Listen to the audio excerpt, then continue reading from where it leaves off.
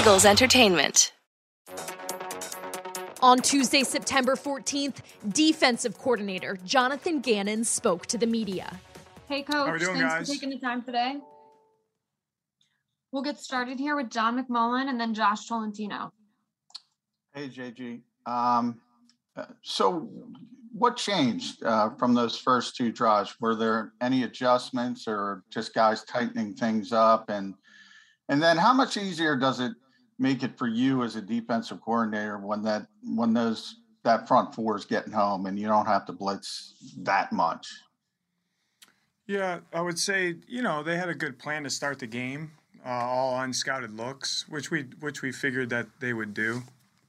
But I think the main two things that changed were, we cleaned some technique issues up after the first couple series there.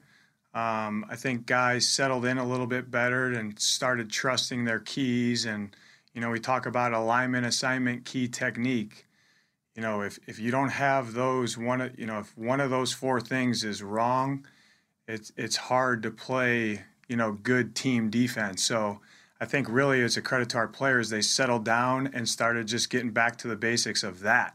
And that's really pre-snap that we can control everything. And the technique part is post-snap, but alignment, assignment, and where they put their eyes, that's all pre-snap. And I think that we kind of settled down and did a better job of that.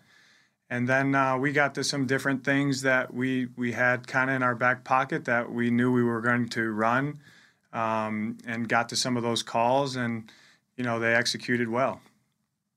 Go ahead, Josh, and then Jimmy.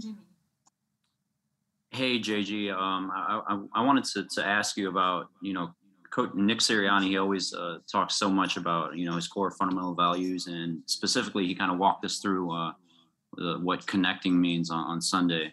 I'm wondering after the game, what were those moments like, on the way home, being able to enjoy that moment with him, and if, any congratulatory messages that stood out to you, personally for you, and, getting your first victory in your position. No, I think really, when he talks about connecting with the players and coaches, the coaches, coaches, the players, players, the players, it just makes, the good moments a little bit better because you're truly invested with the people that are on your team. And it was pretty cool for him to get a win his first game, and it was cool for the players. The players put in a lot of hard work leading up to that point. And with week one, there's always all this unknown, we knew we were playing Atlanta whenever the schedule came out, the beginning of May. So there's a lot of buildup without being a lot of buildup, just mentally, I think. And, when you go out and execute and get a win on the road week one versus a good opponent, it's pretty cool. Go ahead, Jimmy, and then Tim. Hey, Jonathan. What kind of challenges do the 49ers present preparation-wise, because they have two different quarterbacks with different skill sets? And are there examples in your past of other times you were forced to prepare for two different healthy quarterbacks? And if so, how did that go? Yeah, the challenges with San Francisco, we got to be ready for everything. They present a lot of different challenges. They obviously have two quarterbacks that can possibly play that have been playing. I think the greatest challenge to playing them is this is a very well-coached physical football team. And we're going to have to match that intensity. They do a really good job of blocking. They do a really good job of running with the ball in their hands, creating rack after contact from everybody, from all the backs that touch the ball to the tight ends to the receivers. They catch and run with the ball extremely well. So we just got to have a good plan for with what we're doing with everything that they could throw at us. I would go probably, playing New Orleans a couple years ago, right when they kind of started with the Hill kid. You had to have a different plan for that. That's the first one off the top of my head that you go back to. But there's teams that, by which tailback is in the game, you have a different thought process, so which receivers are aligned where, there's a different process to how you want to play. So we got to have a plan for everything, and we got to execute at a high level to give us a chance to win on Sunday. Thank you. Tim, and then Chris Franklin. Hey, Jonathan, when we talked to you last week, you told us to expect that basically everybody who was dressed would have some kind of role on defense. I think the question was about the secondary, but seemed to apply across the board on Sunday. Just curious, where you came that developed that philosophy and kind of what's behind it. Well, the first thing is I think to keep people fresh. And we do feel good about the people that are up on game day that they can go in and play winning football. So, that's the first thing. The second thing would be I never wanted to have a guy that was up for 6 or 7 weeks and only playing on special teams, and then somebody gets hurt and he has to go in and he goes from 0 plays the first 5 weeks of the season to 70 plays right off the jump. And sometimes you can't help but when that happens, but I always feel like it's good to get guys snaps when you can get them snaps, if it fits what we're trying to defend and what we're trying to do. So I thought the coaches did a really good job of executing the plan that we talked about and that we had going into the game, and then also adjusting as the game went on, how it kind of unfolded, what our position coaches did with some of their guys. I thought they did a really good job. Go ahead, Chris, and then Zach Berman. Hey, Jonathan, getting back to the two quarterbacks the 49ers use, what are your initial thoughts on the way Trey Lance has played so far? And with having to prepare for two quarterbacks, do you find that you have to take extra time in practice, try and prepare for two different packages? And do you think that's a detriment to you at all? I don't think it's a detriment. That's just part of how you got to prepare for the game. There's not a lot of tape on this guy in the pros. He played a lot in the preseason, played some snaps against Detroit. But that'll be part of our plan, and we got to have a good plan for when he's in the game. And, our guys will be prepared with, hey, this is this guy's skill set, and this is how we have to defend him. And it's a little bit different than defending Jimmy. Jimmy, this is his skill set, and this is what we have to be aware and how we have to defend. And then when they make adjustments, we have to make adjustments. So, and we'll prepare our guys with the first start of how we're going to roll. And then if we need to make adjustments, then we'll prepare them kind of later in the week. Hey, here's the next wave, so to speak, of here's what we're going to do. So it's actually, I think it's kind of cool. Our players, they'll be excited to start. They're already prepping for San Francisco, but they'll like the multiplicity of how we're going to play this week. Go ahead, Zach and Rob Kessner. Hey, Jonathan, what type of emphasis do you place on third down defense, and what makes a good third down defense in your opinion? Good question. That's loaded, Zach. I would say what makes a good third down defense is get them third and long as much as you can because your percentages go up a little bit. But, I think it's having the ability of presenting different looks of third down, like how you align your people, what you're doing from those different alignments, and then, guys winning one-on-one matchups. And I thought that we did a pretty good job of that this last week. I thought, everyone sees, the D-line rushed extremely well. I thought they made Matt uncomfortable in the pocket early. We hit him a few times, and that just affects quarterbacks typically. But the other thing that goes into the D-line playing extremely well is the back end, what they were doing.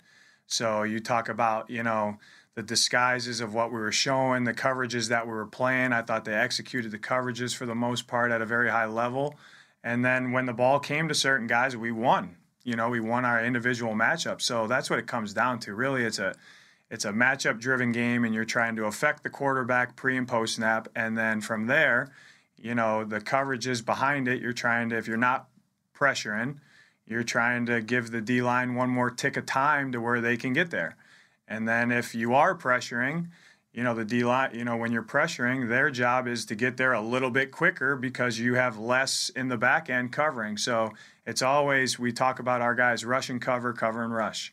So it's all 11 being on the same page, executing at a high level. That's how you play good third down defense. Go ahead, Rob, and then Jeff McLean.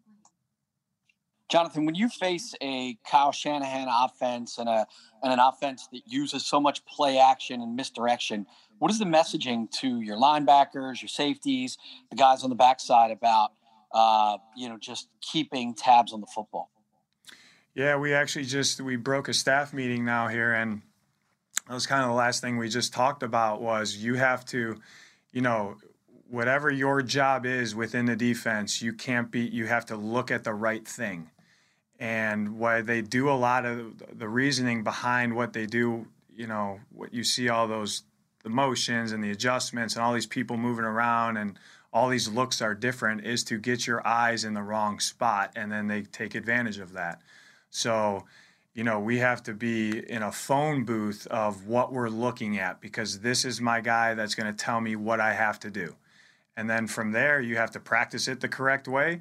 And you got to keep reiterating to our guys, shrink your world, shrink your lens. You don't have to see everything. You don't have to see the big picture. Some guys do, but not a lot of them. So if you're a guy that just needs to look right here, look right here. Don't worry about where 44 is going. Don't worry about what the quarterback's doing. Don't worry about Debo running across the formation. You just look at this guy right there. So, and that's how you're going to win your individual matchup. So I think a lot of it's just, shrinking it down for our guys. This is where you put your eyes and this is how you play. And from there, it's football. I mean, there's no call that we're going to call that's like the perfect magic call versus Kyle Shanahan. Like, it's our guys executing at a high level, destroying blocks, tackling, covering. That's what the game comes down to. Okay, we have time for two more, so we'll go to Jeff and then Dave Zangaro. JG, Javon Hargrave clearly had a good game, and the numbers backed it up and what we saw live.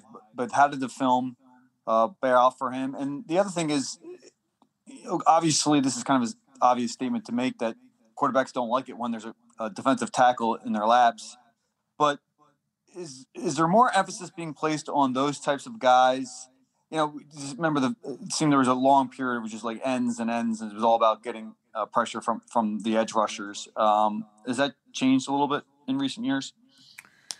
The first part of the question is Javon played really well, and we expected him to play well. He's been, he had a great training camp, the joint practices, he played really well.